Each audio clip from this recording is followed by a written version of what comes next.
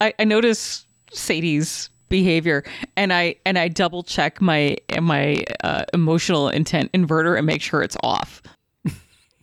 I'm like the double check, like, but yeah. Like, am I causing this anxiety? Apparently not.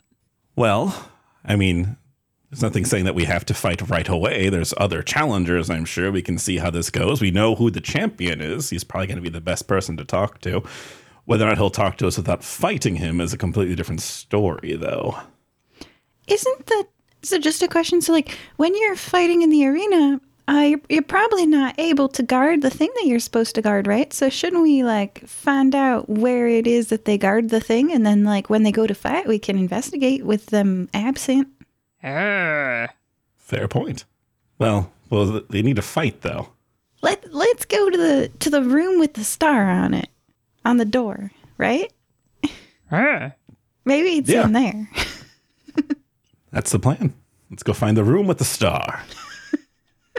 Nugh writes something on the slate and shows it to Zidane, and it just says, "Provoke another group?" ?